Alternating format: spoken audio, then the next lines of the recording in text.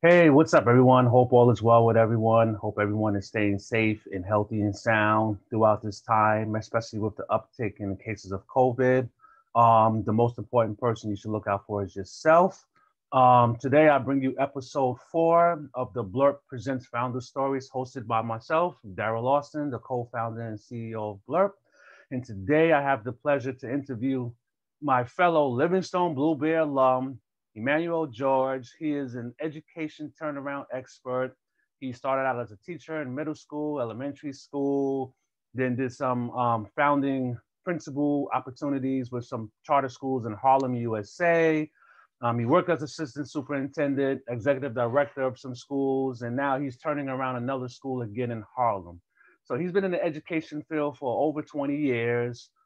Great guy, man. I call him the modern day Joe Clark. And now, without further ado, Emmanuel George, man, welcome. Hey, what's up, man? How are you? I'm all right, man. Glad to get you on the show, man. Thanks a lot for having me. No, glad to get you there, man. You know, we need to see more black male educators, period. And I'm glad I was able to get you on the podcast so we can learn about your journey in the education field, what kept you there, and what's your mission and journey. So we're going to get into that a little bit today. So for those that don't know you, tell us a little bit about who you are, man. Where you from? What do you like? Just a little bit of everything about Emmanuel George. I was born in Brooklyn. I grew up in Hempstead, New York on Long Island. I'm proud Tiger, graduated high school in 1995. Started off my education at Hofstra University, transferred to Livingstone College, majored in elementary education. When I was at Livingstone, I was part of something called the Center for Teaching Excellence. And that was a scholarship, full academic scholarship program that was designed to get Black men into the classroom. I think that's something that I've always wanted to be a teacher because my mom was an educator as well. She worked in our hometown district for over 25 years. So it's something that I've always wanted to do. Started off teaching in Greensboro, North Carolina, Thomasville, North Carolina, as an elementary school reading teacher. Came back to Long Island, taught for a couple of years, transferred over to the city, and mainly taught science for the last 5 years of my educational career. And I've been in school leadership since 2010 as a principal, assistant superintendent, senior director of school solutions, executive director of a couple of schools in the Bronx. Outside of school, I think one thing I've learned is to maintain balance. So I think a couple of things is like maintaining close friendships with people that I grew up with, spending time with my family, friends that I've made since I've gotten into education, and taking care of myself. Obviously, we all have hobbies outside of school. I love to watch documentaries, love sports, just the basic things. Being a dad, I think that's the most important thing, is being a father, making sure that my son is well taken care of. And, we get the great amount of time together, family time, all those things. So try to keep it. The one thing I've learned is that you have to have a balance. You can't just be all one thing. And there's a clear difference between who you are and what you do. You have to make sure that you water both of those seeds consistently. So, and that actually helps me be a better professional, be a better person. So that's something that I've kind of make sure I've maintained over time. Nah, man, that's dope, man. See, you said something that's very underrated of separating your personal life and your professional life. I know everything is so intertwined today with merging the two, but the fact that you're able to separate it, man, you're kind of ahead of the game. Even at times I'm still somewhat struggling with that. And we will get into that in our work-life balance question where you can drill down a little bit more on how do you balance separating your personal and your professional life. But the question I want to get into next is what made you want to get into the education field? I think for me, there was a couple of things. One, like I said, my mom was an educator for 25 years. She taught pre-kindergarten. But outside of that, I was raised in a household where we always like the idea of social justice and social inequities is something that we talked about pretty often. So the idea of social justice, so to speak, is something that was kind of drilled into me. And I think it's funny, my two older brothers both have experience in education. One has he's a general in the army, but he got a master's in education because he thought about like taking that route. Yeah. And my other brother taught PE in the Bronx for a year before he got into where he is now in computers. So we always had a thing about education, and it's something that it's just a part of who I am as a person. I think I started off like wanting to work with my mom's kids, which when she was a teacher and working with 4-year-olds. So that's something that just pretty much stuck with me over time. And I think over time, I've like the idea around the importance of education changed, even though I like looked at it from different vantage points. But you know, it's just the way I was raised, and quite frankly, foundational to what I believe in as a person. Nah, that's real, man. Your mom sounded like, you know, she had a real good welding experience on you, man, making sure you stayed on that right track, man. And that's, you know, good to hear, and it's commendable. So now to build upon that, just talk a little bit more about your journey from teaching into administration, you know, throughout your career. I think for me, when I first got into teaching, I didn't want to get into administration. And I think it was something that I was just going to teach for 30 years and then get the retirement pension and move to Florida, sit. I mean, that was pretty, I was going to go to Fort Lauderdale and sit in the backyard. Hopefully you get a boat. Like I really had no real,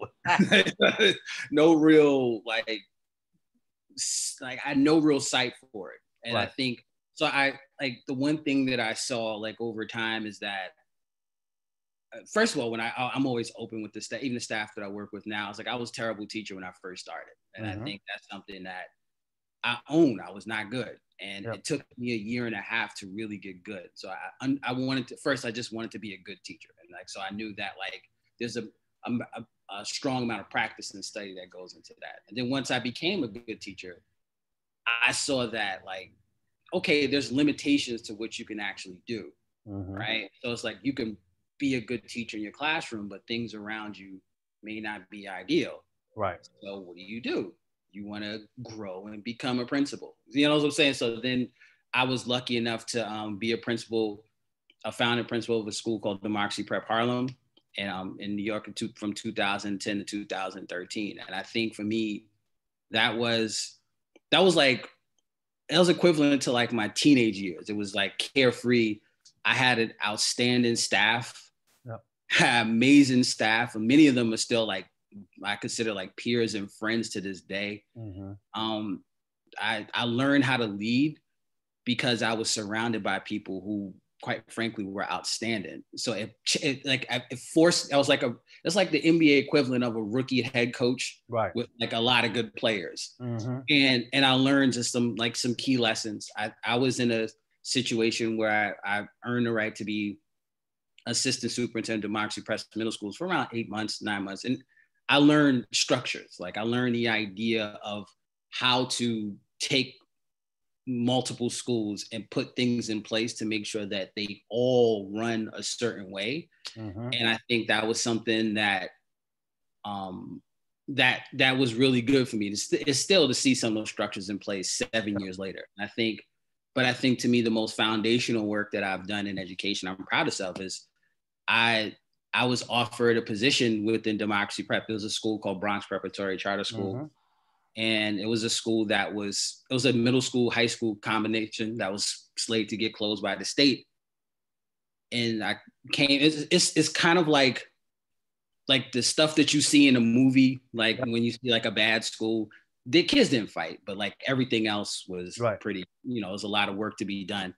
And I think I worked directly with the school for 4 years, and then indirectly for another year with the leaders of the middle school and high school. And I saw like how you can take a situation that's not ideal and make it really work. And you can see gains, and you can coach leaders to really have impact on teachers who can then have impact on kids. And you can see the growth, and you can see like the colleges that kids were getting into, like the rise in the SAT scores, the rise in the middle school test scores, like the fact that the school like kind of came together, like and then we were able to do like some really cool things there. Like one of the years there, we had a Central Park Five, 3 members of the Central Park Five come speak at their graduation. Nice. Like me, that's like, to me, that it was right after Trump got elected. So that was kind of like, you know, and it's something that it was really just a foundational experience that kind of like, it was like food for the soul. It was really hard work. And, but it was really like, you could see like how you can over time just really turn a school in the opposite direction, and kind of like spawn like a whole lot of ideas I had around like education, how it works. I was able to do some traveling and work with some schools, particularly in Arkansas, which was a really cool experience. Yeah, it was really good people.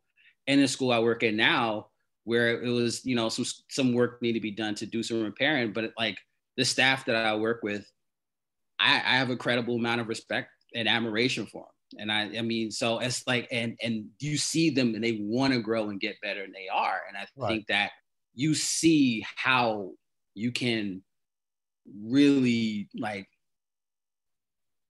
take a school that was going in one way and you could move it in another direction, and you can see the impact that it can have on the adults and that work with kids and the kids themselves. And you just want to and I think that's just I'm really happy that I've taken that path, because you could see like the real work in education is just providing opportunities for kids and supporting those who support kids. And I think that's something that I've learned over the years. And it's just like, I've been fortunate enough to look at education from multiple vantage points. And it's something I'm really thankful for, honestly. No, that's awesome, man. It sounds like you really learned a lot. You really got a holistic experience from the educational side to the administrative side. But I want you to drill a little bit more on your transition from being a teacher to being an administrator. Because, like, for example, did you go to graduate school? Did you do any internships? Did you do any apprenticeship? Did you have to like serve under a principal? You know, just kind of share some of your journey, that transition, because I think folks out here, you know, they're teaching, they may feel like you, I want to make change. They go get a master's in education. They may not know where to get the master's in, or they get the master's, but they're told they got to teach for a few more years, and that dream may not happen. So just kind of share a little bit about your personal transition and some good tips for those who want to make that transition too. I think for me, one, I got a master's degree in educational administration. And I think from College of New Rochelle. And I think to me, that was a foundational part, because my professors, even though College of New Rochelle is not like Harvard or Johns Hopkins, anything like that, my professors were all current administrators. So, and I think in a lot of cases, there was a lot of practical knowledge that was just drilled into my head that I use almost instinctively. You know what I'm saying? Because it was just like a part of who you are. Like, for example, we had one of my professors talked about adult culture on your staff, and you can't move the culture of a school unless you move the culture of your staff, right? Now, that's something, and we talked about ways to, what do you do as a leader? And the one thing I remember saying is that he said, you're paid to see the things that other people can't yet. And I remember saying, like, but you have to make your vision their vision. And that's something that I found myself repeating, especially when I was leading the turnaround of Bronx Prep. It was like, my job is to see the things that you can't see yet. And I would always say, when I would coach the leaders there, if you do A, B is going to happen. If you do B, C is going to happen. And then when I'm right, and more often than not, they go, dang, you know? So I think that was the foundational piece. I think the experience that I got is that I ran programs within schools before I ran a school. So even though I got my degree and I had to teach for a couple of years after, I think a year and a half after, I ran programs within the school. So I ran summer schools. I ran Saturday academies. I ran after school test prep. So all the components of leadership that seem to be instinctive, I had practiced doing it. I had to make sure everybody got paid on time. I had to make sure all the paperwork was done. I had to give feedback to people. I had to give corrective performance reviews for people who aren't doing their jobs well. Right. I had to make sure that, like, if I ran a summer school, that kid showed up. I had to be aware about not just, hey, kids come in the building and they just do stuff. It was, you have to make sure that the school runs smoothly, that all your bases are covered. Who's taking attendance? What happens if a kid messes up? Are they going to eat?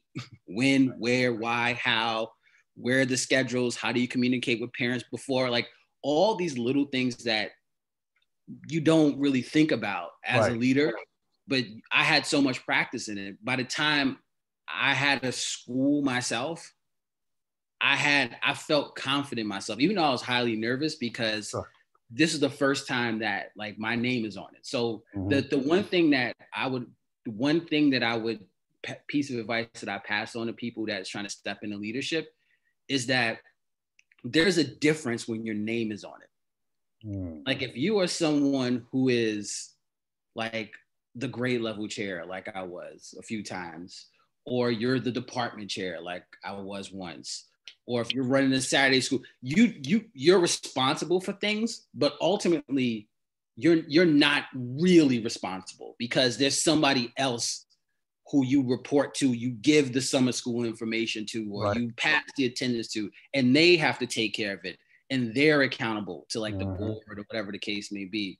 It's different when your name is on it. It's different when it's different when everything is on you and you don't have a peer. Yep.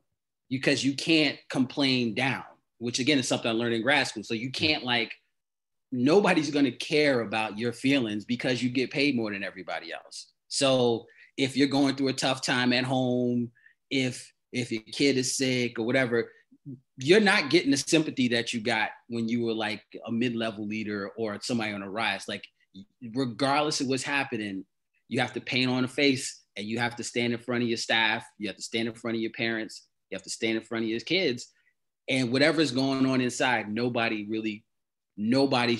could tell. Right. You know what I'm saying? Nobody can tell. So I think that's something that, like, you know, that's something that really, like, the school takes the character of your affect. So if you're someone that's kind of cool, kind of calm, kind of collected, the school kind of takes that feel. If you're kind of running around all over the place, yelling, screaming, then everybody's going to be on edge. So like, you know, so it's like, for example, the one thing that when I was at Bronx Prep, every year that I worked at Bronx Prep, someone that was foundational to me as a person passed away. Every year there was a parent, a big brother, somebody that was foundational in some way, shape, or form to my development, just as a human being, passed away. And I couldn't I had to find that place to grieve so that I was okay when I went into school the next day, or after I heard the news, or whatever the case may be. So, like, those things happen, and you can't, you have to find, when everything is on you, you have to find that place to be okay inside, because the way you are is what everybody else is going to be. And that's something that is, because it's all on you. It's all on your shoulders.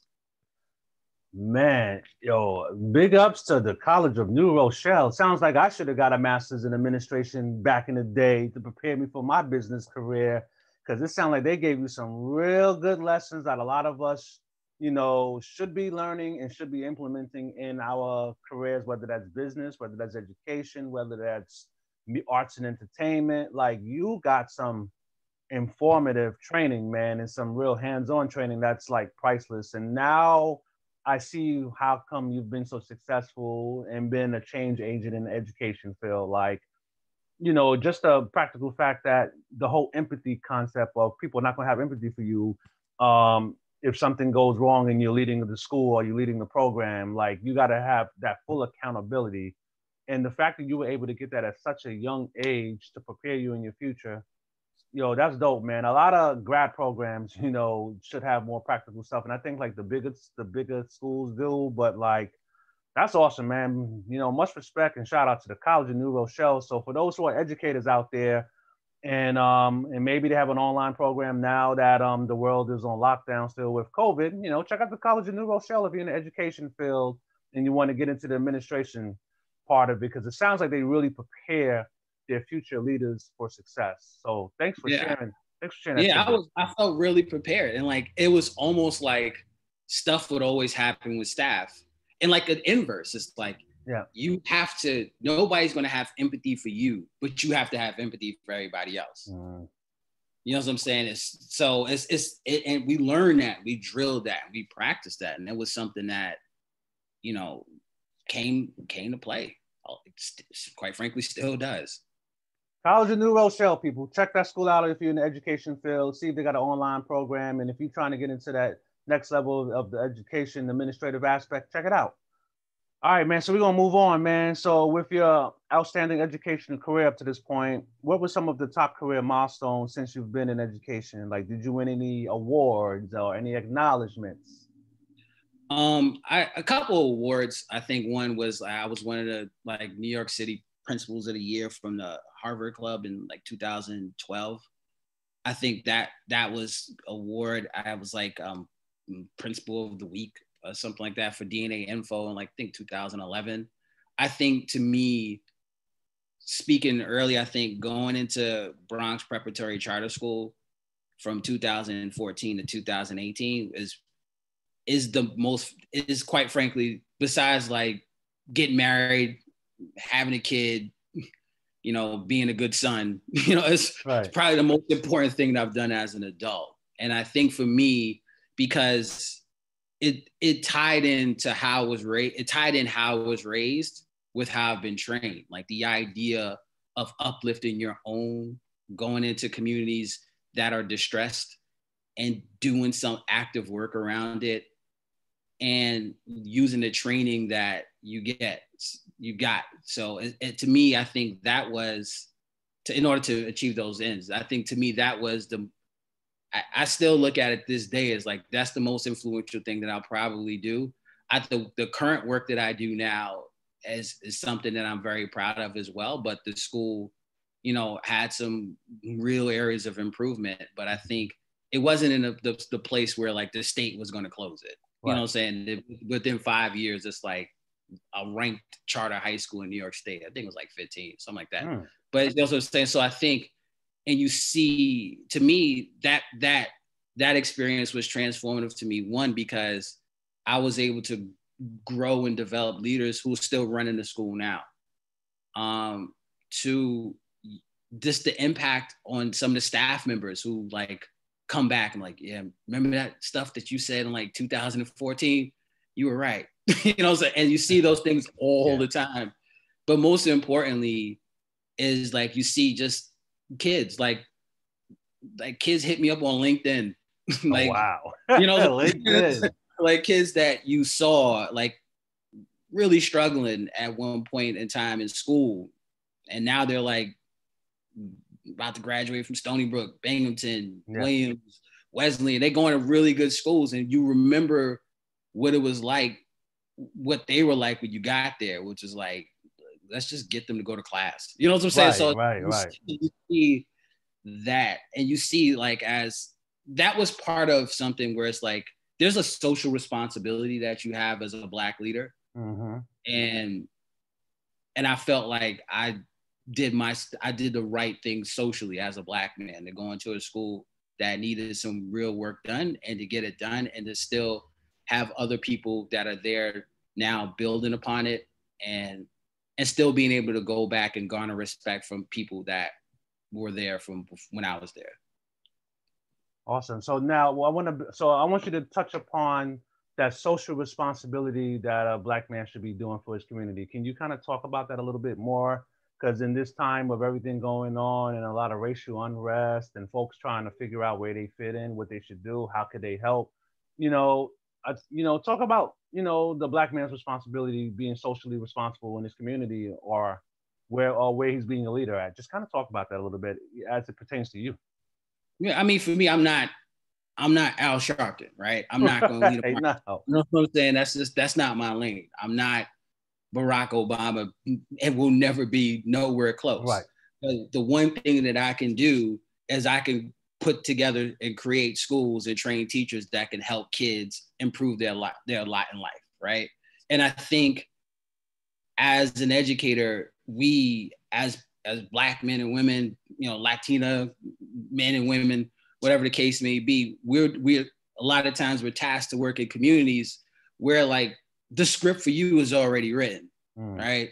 The script, if you live in a certain zip code, your school's going to look this way, your teacher's going to look this way, it's going to be disorganized, less materials, less resources. We'll get a couple of kids that kind of get out and we'll like, oh, look at Jerome is going to Columbia. Then like the rest of the class is like not even barely graduating and half of them ain't reading on grade level. Right. But when you get to a place where I think once you get to a point where you're lucky enough to have, I'm lucky enough to have, my mom went to Harvard Law School. You know what I'm saying? My brothers went to West Point. You know what I'm saying? And graduated. You know what I'm saying? My mom was one of the first Black women to graduate from Harvard Law School. You know, she was an educator, but she, you know what I'm saying? So, but she still, like, after she left education, she dipped in and studied her craft and her field. And I'm lucky enough to have, I won the Gene Pool Olympics. You know what I'm saying? Gene Pool Olympics, yeah. So I started off in a certain way on second base. Sure. And and I'm no better or no worse than a lot of our kids are in terms of where I was at 16, 17 years old. I just had people that rode me, and I came from a community that supported me, and I had people outside of my household, people's families, church environments that supported me. So I had expectations. All I had to do was just not screw up. Right. And a lot of kids weren't lucky enough to have what I have. So what I had growing up, I took advantage of it and I worked hard, but it would have been hard for me to fail. Right. I would have to try to fail. You know what I'm saying? So, and I feel like because of that, you go backwards and you give, if you in a position to give, you provide those opportunities so that somebody else could beat your lot in life. Yep. So you have other kids that are going to school. Like, I remember as a conversation with a young lady, she's going to Wesleyan now. I think she should be a junior. Yep. I remember convincing her to apply to go to Wesleyan. She was like, if I don't go to Duke, I'm going to shave my hair off and go to the Army. I'm like, why don't you just go to Wesleyan? When they're paying you to go to, they're going to pay you to go to school for free. You're going to get paid a couple of $100,000. Just do your homework. Yep. And just to do your homework and study. What you going to do for anyway? They're going to pay you for it. Yep. And to see this young lady come back, she's going to graduate college in another year or so, debt free. You know what I'm saying? Debt free. You can start. That's a head start with the degree in the university that is well known. Yep. You're going to start off life on second base too. So you got to provide those opportunities. And I think a lot of times as educators, we get caught so much in like, oh, theories and this and that and this. It's just, no, what do you do practically every day to ensure that the kids that are in your school can get to a place where they can better themselves?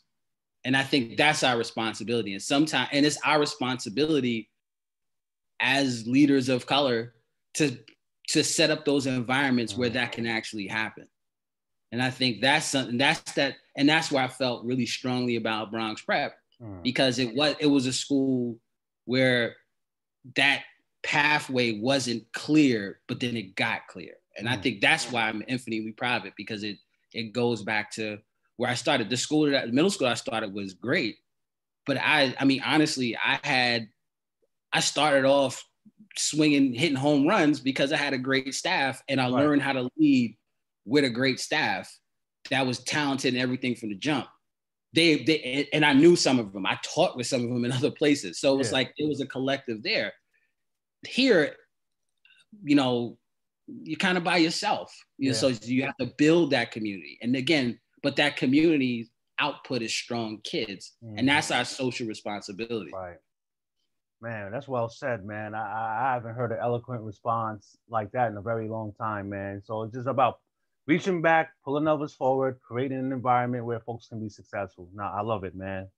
You keep doing what you're doing, man. So now we're going to pivot into innovation and education in COVID. So with COVID-19 happening, how does the impact teachers that are preparing to teach students and educate students now? Like what is that looking like? I've heard different stories of, parents homeschooling, or the teachers delivering curriculum to the kids besides teaching online. Like, what's going on with all of that?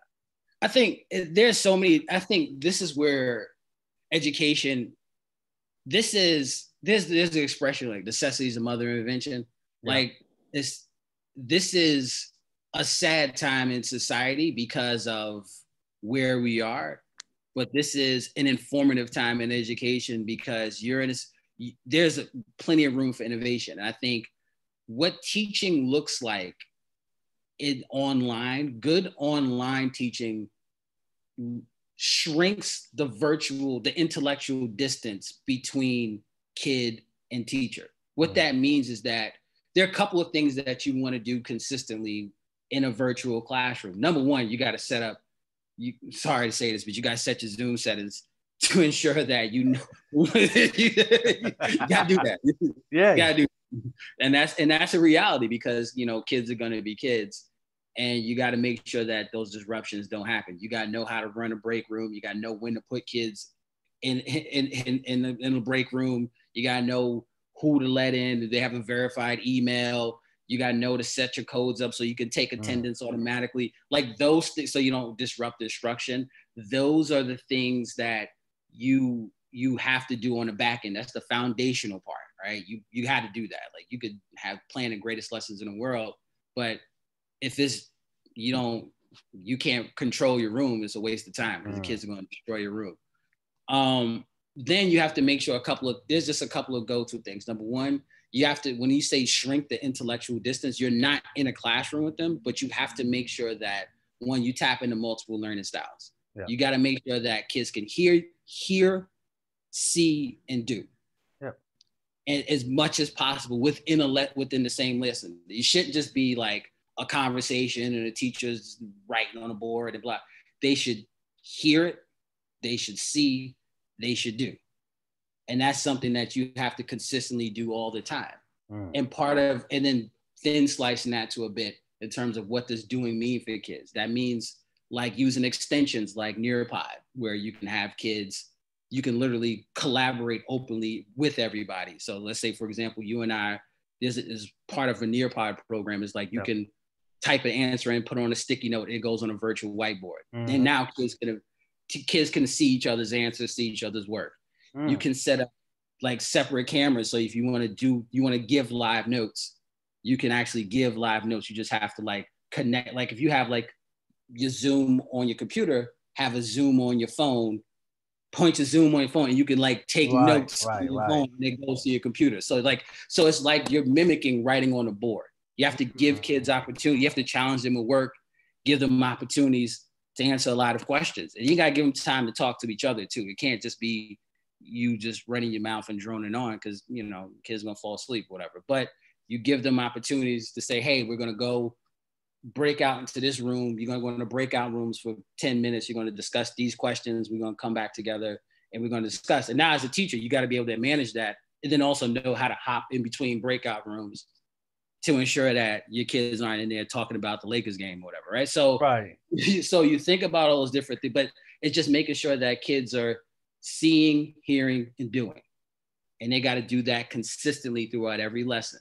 And they have to have plenty of opportunities for you to check to see if they actually understand what you're doing. You have to tell them what they're going to learn at the beginning.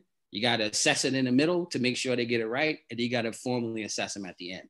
And I think if you do that kind of consistently with like a lot of like variables along the way, you can run a virtual lesson that can really help kids learn. It could kind of engage them a little bit. Wow, it definitely sounds like teachers now have to invest themselves in technology more. They now are educators / technologists. And then also even from the different connectivity challenges, it even sounds like there's opportunities for improvement from a technological and connectivity standpoint to ensure that teachers are able to facilitate and connect with kids more seamlessly so they're not all over the place. So that's interesting you point that out. And there's definitely room for opportunities to improvement. So for you techies out there that may be listening and you build apps, there's an opportunity Yeah. in the education field. Don't always go for the shiny object trying to be the next Zuckerberg or the next Jack Dorsey or the next Elon Musk. Education needs help. They need innovation. If you can create some technological tools to improve that value chain from teacher to student, the education field needs you. So I appreciate you showing that out there, Manny, and letting the world know that. So with all of that challenges going on with homeschooling and stuff, what tips can you provide to parents who are now forced to homeschool, who are forced to have homeschool environments? Are there any lesson plans available to aid the parents or additional tutoring services available to students? I think a couple of things. One, I think first of all, it starts with the setup. You gotta give your kids just like their own little hole or corner where they can work, where they're kind of away from the TV, you know, maybe away from their phones, because it's like us as adults. You know what I'm saying? Like, so it's the same thing as kids. Like, you gotta give them, just if you can, give them a space that is dedicated solely to work, right? Couple of sites that would always be great. One is Khan Academy. Khan Academy is it has like it's the idea of what they call like a flipped classroom. A flipped classroom is like a teacher teaches, records a lesson, and posts it, and the kids could download it, watch it on their own speed, take notes, do examples, whatever. And that's what Khan Academy basically is. I think to me, and they have from SAT prep to like first grade math, like and anything in between. I think that would be like a go-to. I think some other tools like IXL. I'm trying to think off the top of my head. I think to me, the place would be Khan Academy. I think that is like a foundational place to start, where it's basically free and you can kind of run with. There are also other apps and programs, but a lot of them are connected to schools specifically. Another thing that you can do if you're a parent is make sure you have regular contact with your teachers and make sure that you know what they're doing. And if depending on their age, provide supplementary materials. Like even for me, on my son in the second grade, like whatever he's working on, we got we got workbooks for that. So once he's finished his homework, like, oh, you're working on handwriting? Great. I mean, handwriting without tears. You know, here you go. And I think Amazon just has tons of just subject, because I know like Barnes and Nobles and places like a lot of places are closed, especially in our neighborhoods, which goes back to social responsibility. Yep. You know, in New York, Scarsdale, I gotta go to Scarsdale to go to Barnes and Nobles. Really? Wow. Yeah. But then again, I have the wherewithal to go there, and it's only 20 minutes from where I live. But I think it's like Amazon has like workbooks on every grade level, content area, whatever the case may be, and just find the one that connected. I think the key thing to look at if you're looking for a workbook is Common Core line. Just want to make sure that any work that you present to kids at home, in addition to work, is Common Core line. So it somewhere along the line, the kids are thinking the way that the teachers are asking them to think. But the additional practice, Khan Academy, and additional workbooks, I think that in a quiet space to work, like those are like the key places where those are just key actions that most parents can take. Now, awesome, man. Thanks for sharing all these resources, man. And because I think a lot of parents, for the first time, they having to really, really be in a kid's life with educating them in the class, as far as their subjects in the classroom, and making sure they're, not only just reading the data, but they're, internalizing it, and they're analyzing and they're understanding it. And, there's different challenges because they're not teachers. They're not trained to be a teacher. They don't know how to necessarily teach their kids. They know how to govern their kids. They know how to care for their kids. They know how to love for their kids. But teaching them specific subjects so that kids can obtain it and apply it in the real world, that's something new. So I appreciate you sharing these resources to help the parents out, because they definitely, I've talked to quite a few people, they're homeschooling and they're struggling. So I appreciate you sharing those resources. The one thing that parents will understand in a lot of cases is that sometimes kids are naturally resistant to doing work. So there's a different type of pushback that you get when you're at home. Because let's say normally when I'm at home with my kid, it's just kind of like, hey man, you know, clean up, brush your teeth, you know, wipe the floor. Okay, let's read. Because obviously, oh, the kids got to read. I'm sorry, I should have said that. Yeah. They have to read all the heck on time. Like depending on whatever grade level they're in, if they're in elementary school, get like small book series that are equivalent to their grade levels. If they're in middle school, get high interest books. And if your kid likes basketball, they should be reading about basketball. Yeah. Like if your kid likes computers, make them read about it. And then when they get like to upper middle school, high school, read like current events consistently, get actually like subscribe to a newspaper online.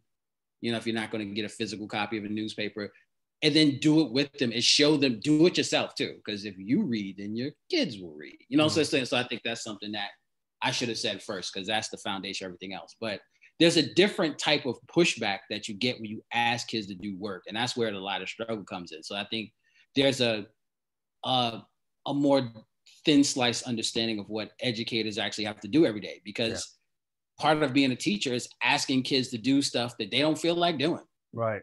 Making it appealing. And so, so I think that is, you know, so I think those are things that will be helpful too. Man, no, thanks for sharing all of that information, man. I don't think folks are able to find out just what you shared and the concepts and ideas and understanding and the theory behind what you just mentioned. So I'm glad you shared that. So as to stay in this educational innovation stuff of what's going on, as with any chaos, there's always some sort of opportunity to improve. What are some innovations in the education field that come to mind for you at this moment in time? Learning how to coach teachers remotely. I think that's something, and learn how to work with leaders remotely too, and learn how to coach leaders remotely. Learning how to review lesson plans, review professional development sessions, deliver professional development when you're not there, right? Because I think a lot of times as a teacher and as a teacher leader and as a leader of leaders, you rely on like the one-on-one connection. And I think, and a lot of times you can, it emphasizes, the distance emphasizes preparation. Yep. Because you have to engage a leader when you're coaching them. You have to engage a teacher that you're coaching. You have to really be prepared. You always prepare, but you have to be over prepared because, you know, you don't have that physical touch. So like after 20, 25 minutes, they, you know, just staring at the wall or whatever. You have to really make sure that you are thoroughly planned. And I think the innovation there is key. I think the idea of coaching teachers and leaders remotely and working with leaders remotely, the idea of using technology, infusing videos, you know, just quite frankly, Zoom, screen shares, breakout rooms, all these things that this time last year, I didn't know what Zoom was. Right. You know what I'm saying? So it's like, now I could, let me share my screen with you and let's whatever the case may be. I think the innovation is learning the new sites that teachers are using to assess kids and get data from them. Yep. That's going to influence how you lead and how you work with leaders. Like the idea of knowing what Junopod is, knowing how to organize a Google Classroom website, knowing how that actually works. You know, and there's things that you can do in the physical space once school returns that you can add as adapting from what you get virtually. Like to me, like if you get back in the physical space, every teacher needs to drop their work on Google Classrooms anyway. Because like a common thing is like, I don't know what a makeup work is. Oh, go to Google, our Google Classroom site, click it, download it from there, whatever.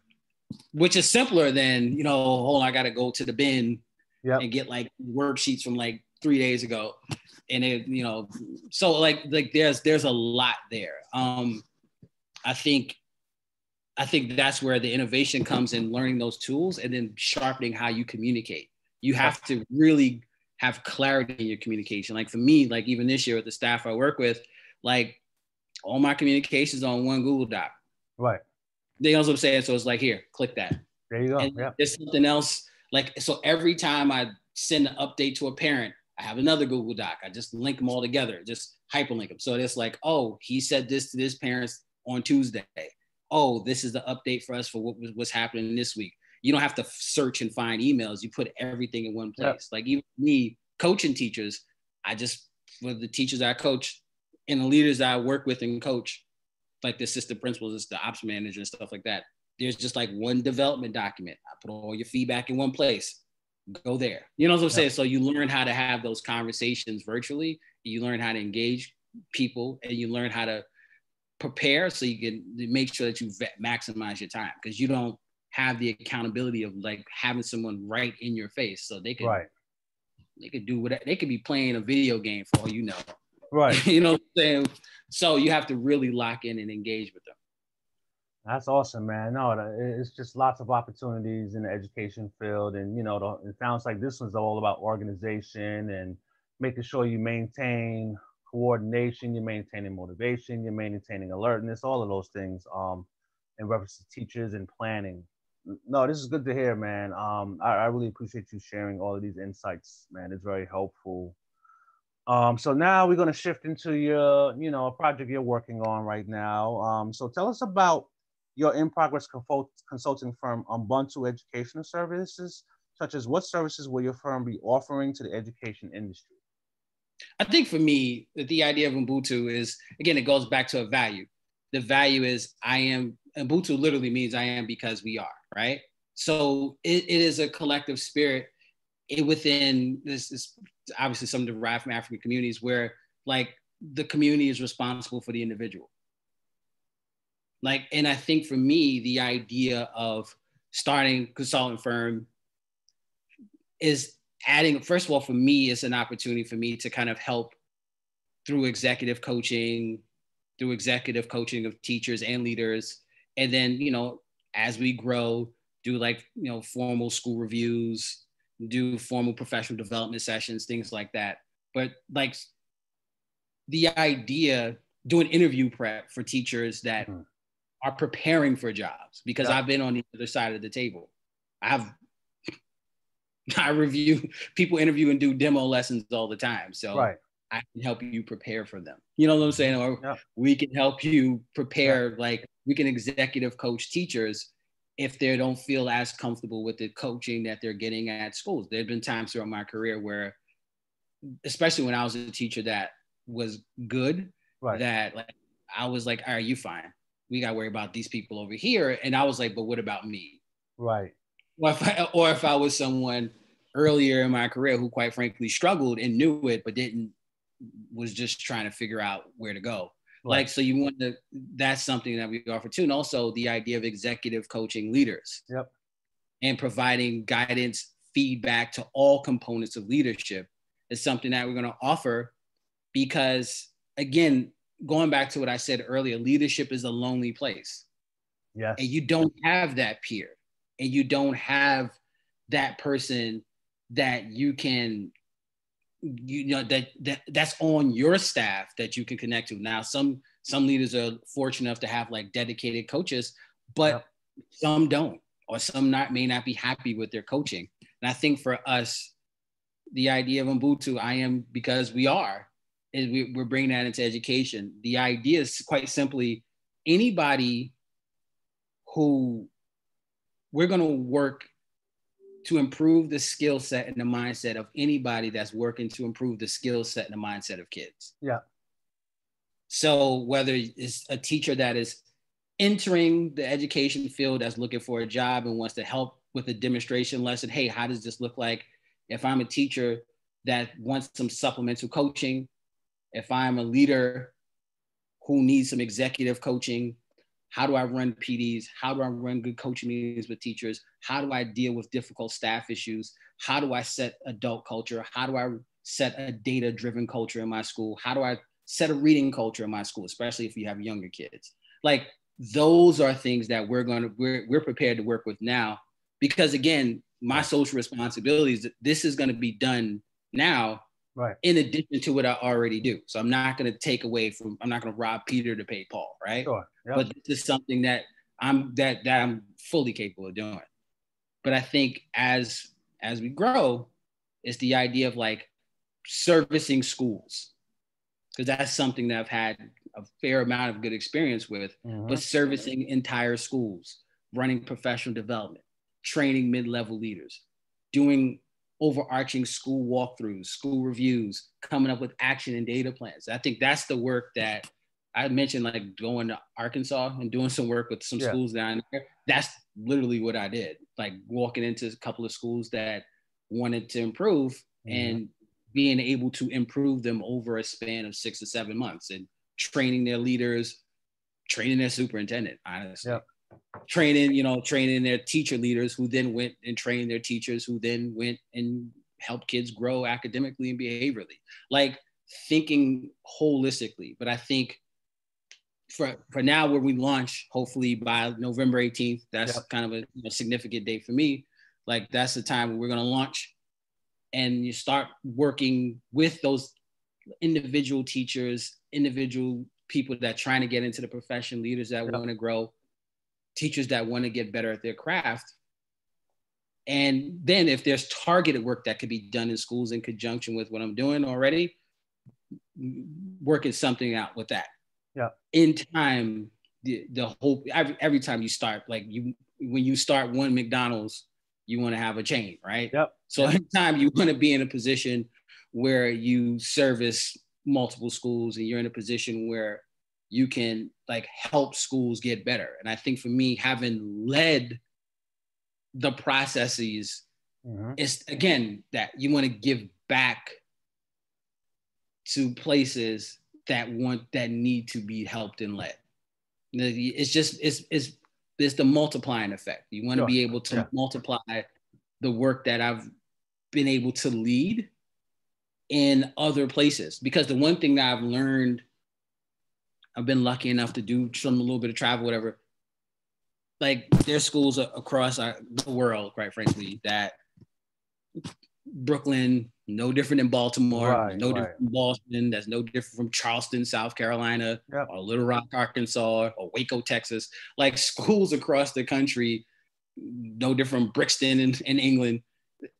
Schools across the country and eventually the world want to get better and is trying to find how. And I think what we're going to bet on with Ubuntu Consulting Services is that we can be a part of that change. And that's something that I feel strongly about. And I think for me, that's that, like you have to have a seeking spirit as an educator. That's something. So that's part of that, like, okay, who else can I work with? Like you help people informally all the time. That's always kind of always help people. Hey, I need some advice. What about this? Oh, thank you. Like, I think we could do something with that. And I think we can do something to formalize that. So that's where we want to start. And, if things work well, you grow with your capacity to grow. Now, that's awesome, man. I mean, all of that is fantastic and is definitely needed. Even the coaching piece. So I know like right now we live in a time, mental health and therapy is important, but coaching is also important too. I think, especially in our community, a lot of us were taught to do it ourselves because we didn't have access to these resources and opportunities before. So we had to do everything on our own. But now time today, it's okay to get help if you get stuck. It's okay to get help to get better. You don't have to try to do everything on your own, because when you get help, it frees you up to do other things. So that way you can continue on your journey. And also you get to help get other people involved in your life. So I like the concept that you're even going to have executive coaching for teachers to prepare them for interviews and teaching demos, things I'm sure that probably wasn't available even when you were doing your teaching demo for teaching jobs. So you're making that available to teachers coming out. And that's extremely important, especially for our community. And we're going to talk about how to get more like Black and brown teachers into the education field.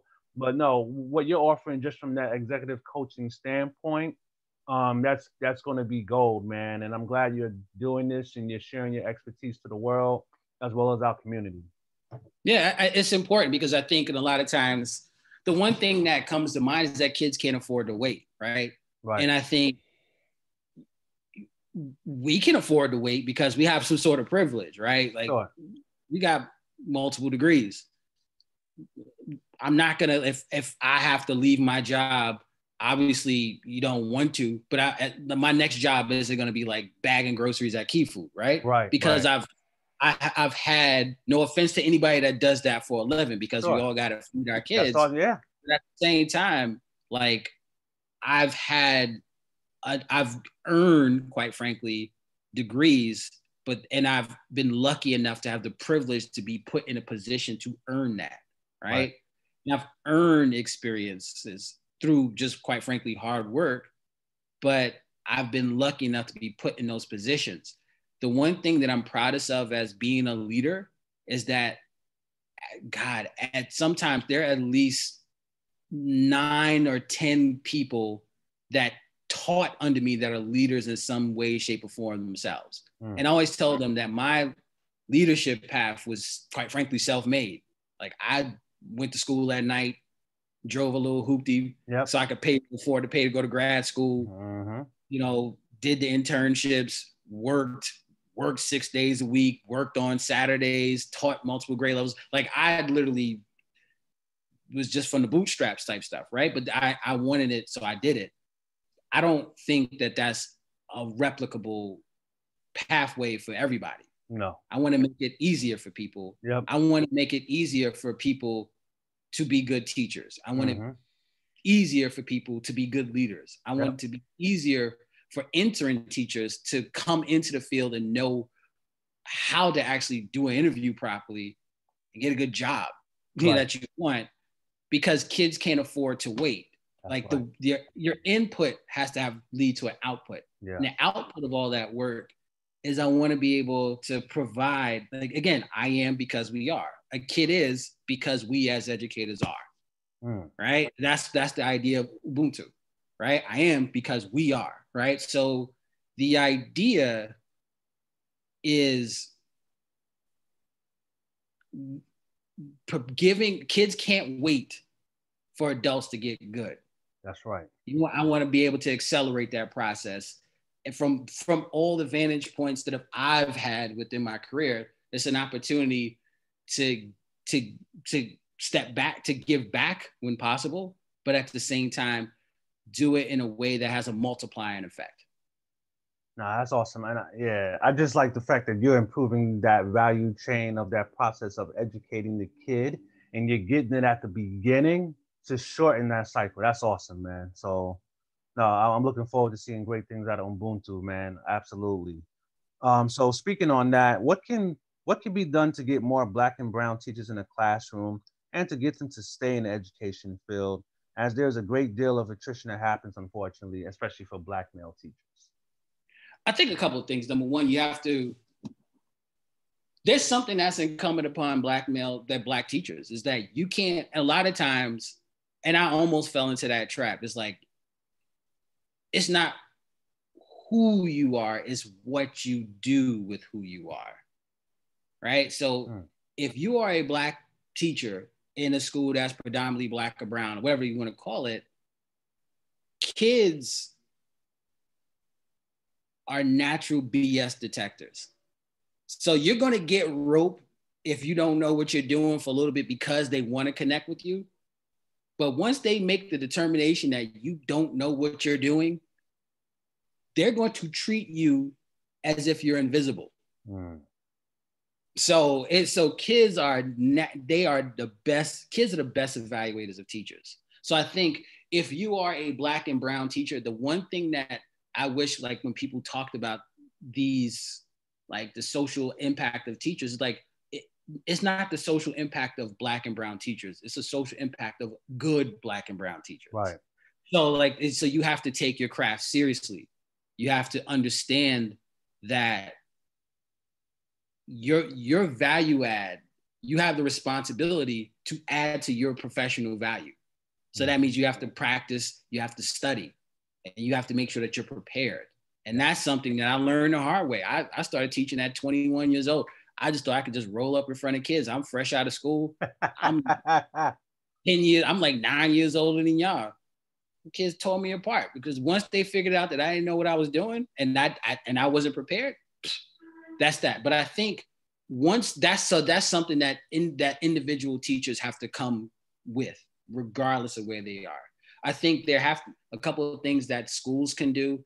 Number one, it's important to have like affinity groups. It would be good to have affinity groups, whether formally, informally, where teachers of color can kind of like collaborate and come together, not to complain, not to just eat lunch together, but to understand that you do have a different challenge. Yeah. Like I'm 6'4", 245, whether I like it or not. Somebody's gonna be scared of me. Yeah. You know what I'm saying? And it is not gonna feel good. What is that like when you walk into a school as a man, and if you have some size to you, that people automatically assume that one, you're good for discipline only.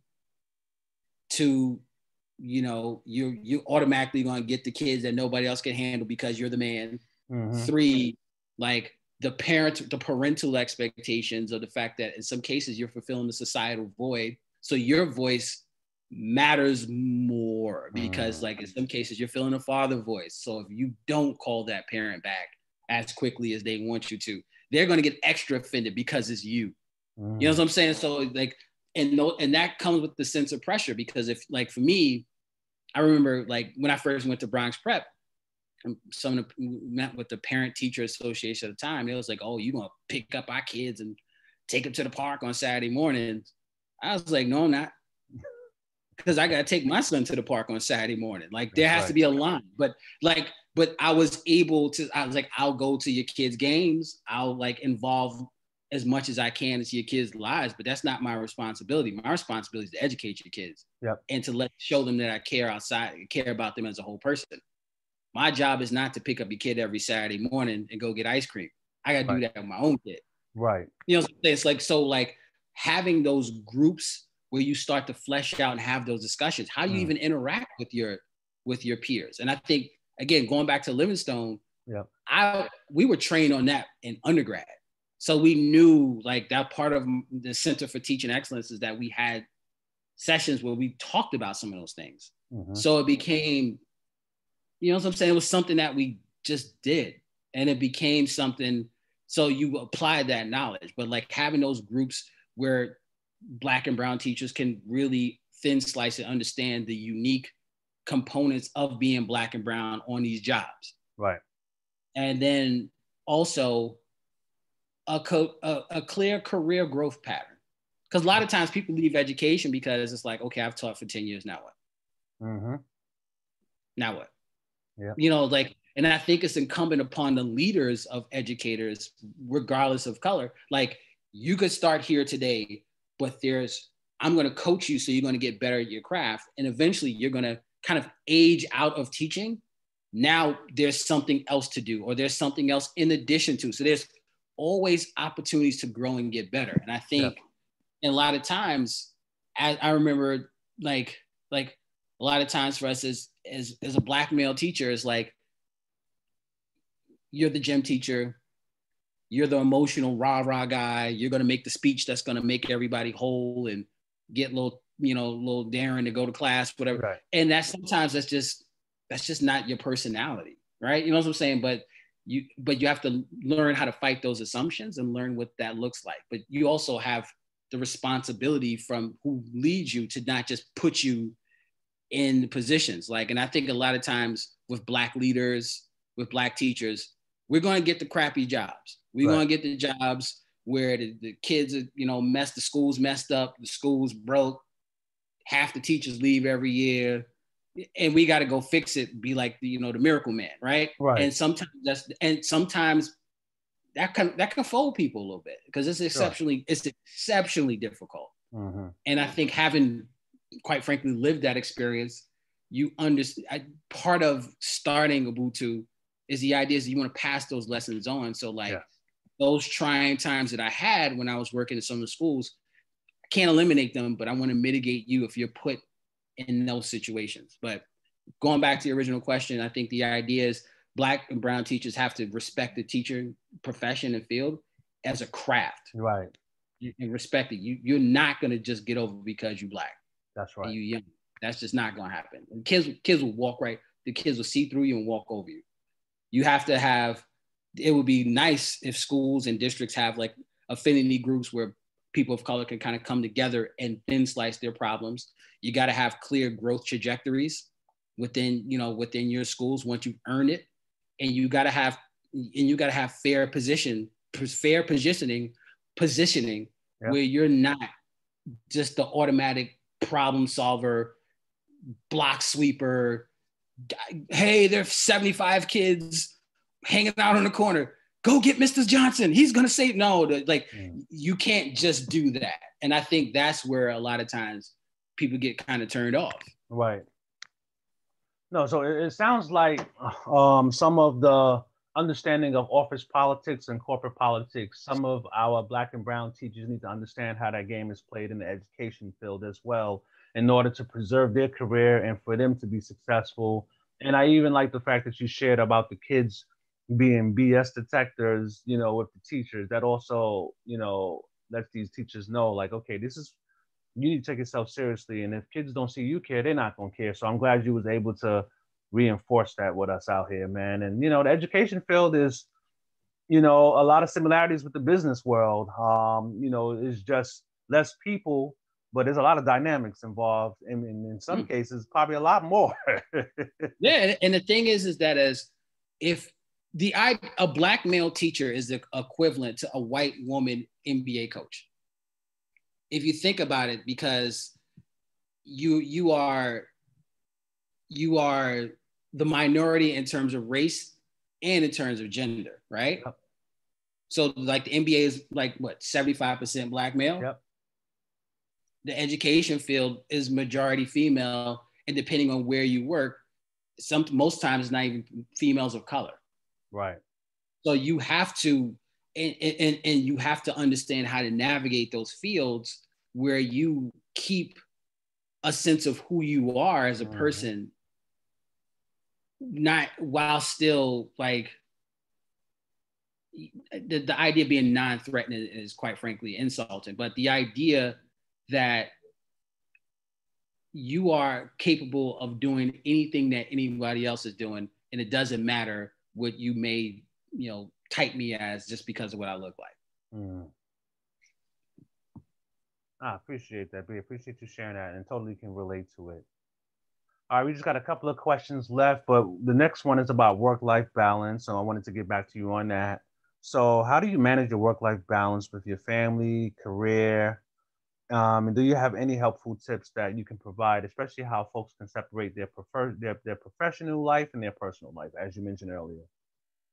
I think one, there's no such thing as work-life balance. It's work-life fulfillment, because your life is not going to be balanced, right? Because balance is like, you spend the most time away from your job sleeping. So the idea is work-life fulfillment. Like if you sleep, let's say if you work a 10-hour day and you got to commute, so that's 11 hours, you only got like 3-4 hours left being awake, right? so that's not balance in itself. But the idea is fulfillment. I think a couple of things that I do. Number one is I schedule my time. Like I literally invest an hour every Sunday, and I schedule my free time and I schedule my work time. And the first thing that I do every week, I put them together as one, is I schedule 2 things for myself that have nothing to do with work. At least 2. So if it's like, hey, I like to watch basketball, I like to watch college football, I like to watch, I'm a sports guy. So I'm going to make sure that I dedicate something for me, and I'm going to schedule it and make sure that I bend my time to that first. Yep. So I'm going to commit to myself to watch a whole game. I'd make sure that I schedule time for family stuff. I'll make sure that like, hey, we going to the park. You know what I'm saying? Hey, we're going to read books, or hey, like something like you schedule that time in as well too. You want to make sure that like there's time that is dedicated for the things that matter to you. And then you carve out time when possible to text, call, write, whatever people. So you don't feel like guilty for working so hard, and you don't feel like you're missing out on something. Right. You know what I'm saying? Even for me, like I play music as I'm working, or I listen to podcasts as I'm working, especially if I'm working on like an extended assignment.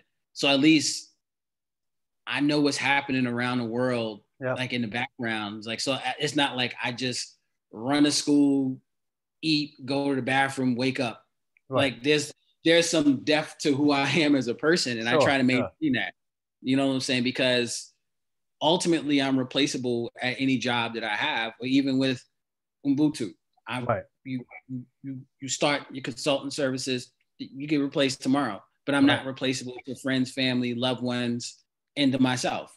So I have to make sure that I water that seed continuously. So then when I do have to put in the extra hours, or I do have to get up earlier than I want to, or whatever the case may be, I don't feel like I'm losing out as much. You know, and that makes me more apt to doing the work without like regret. And also, quite frankly, exercise. Yes. You got to, because I think we're in that position, you know, when you're grinding, next thing you know, you get a little pain in your chest. Next thing you know, your shirt don't fit anymore. Next thing you know, and then your blood pressure is high, whatever. Yep. And it's like, you have to take care of yourself. You know, you don't, have to be a yogi or anything, but, like cut the junk food to a reasonable level. Yep. Run, do some push-ups, some sit-ups. If your gym is closed, buy some resistance bands.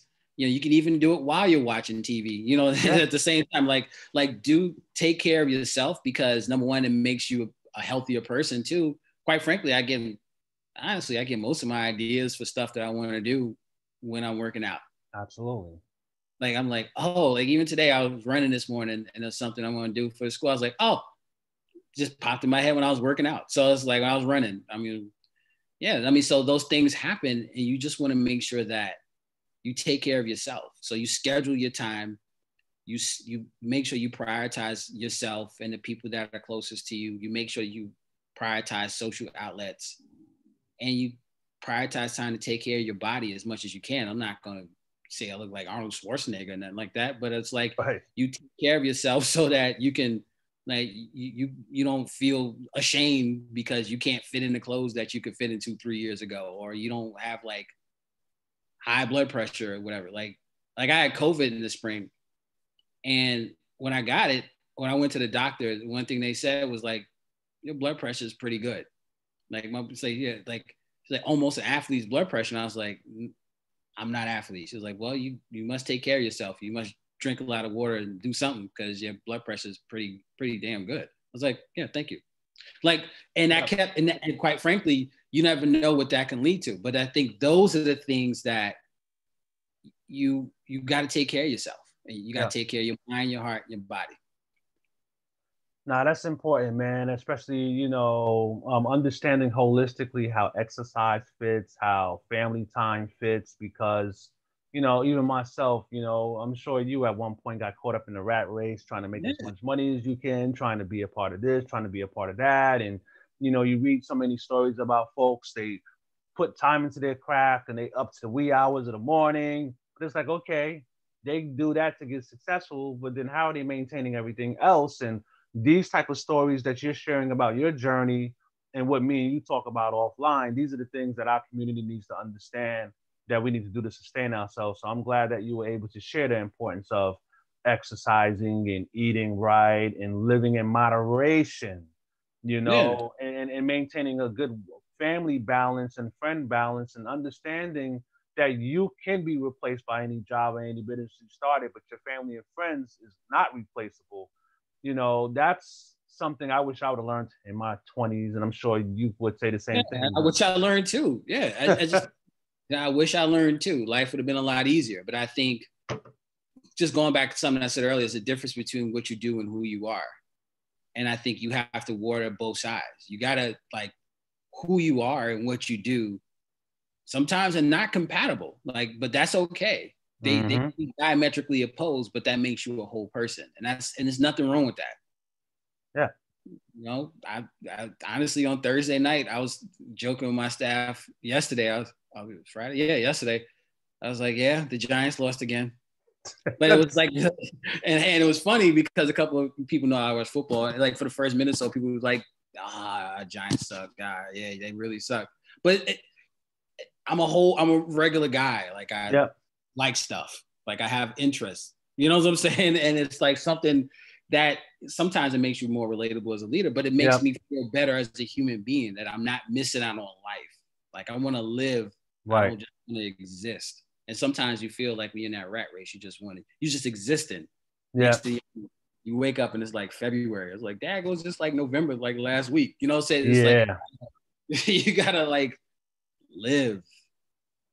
Yeah, man, the Giants, man. It makes me appreciate them Super Bowl championships in 07 and 11 that much more, and appreciate Eli, man. But we're playing hard. We'll get there, man. So young team, not a lot of talent. We'll get there. Yeah, eventually, right? But at least you have the mindset to actually watch it. You know what I'm saying? Have a hobby, and not just be like this one track person that's just all about work. Because work is important, but it's not who you are. That's just what you do. Absolutely. You got to have healthy hobbies, you know, and even myself, even during COVID, you know, I got into playing chess. You know, I learned how to play chess many years ago, but stopped, and I got back into it. And I play a couple of games a night on my phone on the app, man, and I be into it, man. It's a real good mind game. It's good for meditation. It's good for, you know, just taking your mind away from things. And it's a thinking game. It's strategy, but it's fun. You know, because you playing the computer and the computer kicks my butt 98% of the time, but I win a couple of times or whatever. But that's like one of the healthy hobbies that I have now is playing chess and stuff. So like one of the healthy things I picked up, quite frankly, is just watch a lot of documentaries. Like just, again, that's that seeking spirit, and it's just like, what about this? Let me watch that, or have it on in the background when I'm doing something else. Like it's just like your mind is racing. It could get restless. And you got to feed it, and then you feed it, you become a better person. Absolutely. So for those out there, man, good work-life balance or work-life fulfillment, as Mr. George says, you know, healthy habits. It's not, you know, separate what you do from who you are. You can be replaceable in your jobs, but you can't be replaceable with your friends and family, you know, and just make sure you understand that. So the next to last question for you, man, is what was the best book you read in the past 5 years? Two, as actually. I'm going to cheat a little bit if you don't mind. Sure, no, go ahead, man.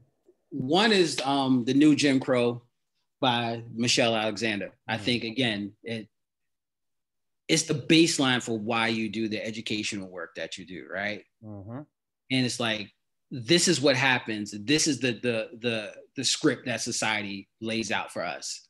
And this is how, to me, that's that, like, all right, this is why, like, when you don't feel like necessarily doing something for like your schools or whatever, it's like, all right, this is why you got it, because you know what's in the background. The second, which quite frankly got me like really thinking about being a business owner and doing and feeding the entrepreneurial spirit, is a book called How Rich People Think by Steve Siebold. And it talked about like how, like,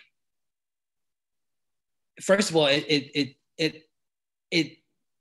got me to really think about not putting limitations on what I can do. Right. Like, I am capable of doing anything that I put my mind to and my heart into. Two, it really forced me to think about ownership. What does ownership look like of your career? And three, it really forced me to think deeply about what problems can you solve? And the idea about businesses is that businesses solve problems. And that's literally why the best businesses exist, because they solve a problem. So, and it really started to get me thinking about, like, what can I do in addition to what I already do to solve the problems that I know exist? Because if you like start a business to like make money, like, everybody wants to make money, right? That's like, nobody wants to do nothing for free. You know what I'm saying? But the idea is that if you do something from the heart and you do something because you love it, and you do start a business because you genuinely you see a problem, you see a niche, and you think that you know that you can fill that niche and add value, you can make more money than you would if you just wanted to just make money. Yeah. Right. So the one thing that when I'm thinking about a business plan that I developed or services that I developed, I didn't put a price to it yet.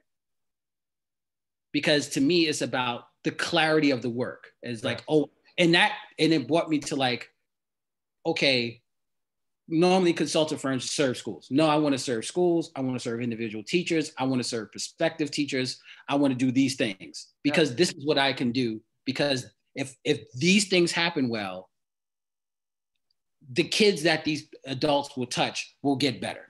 Right. And that's literally the whole idea. The whole idea of Ubuntu is I am because we are. Right. And that's literally it. And that came from the book. And it's the idea of like, okay, I have this talent. I have this experience. I have this drive still. Like, I feel strongly about what I do. And like, how do you, again, the multiplier effect. Right. And I think that's something that's that next step for me. And I think the multiplier effect, or doing it outside of the comfort zone that I've been in where I work, you know, so it's like thinking about those ways where you could challenge yourself. And I think for me, that is something, that book drove me to where I am right now, which is like ready to start my own business in addition to serving the kids that I serve and feeling comfortable that I can do both well. Mm.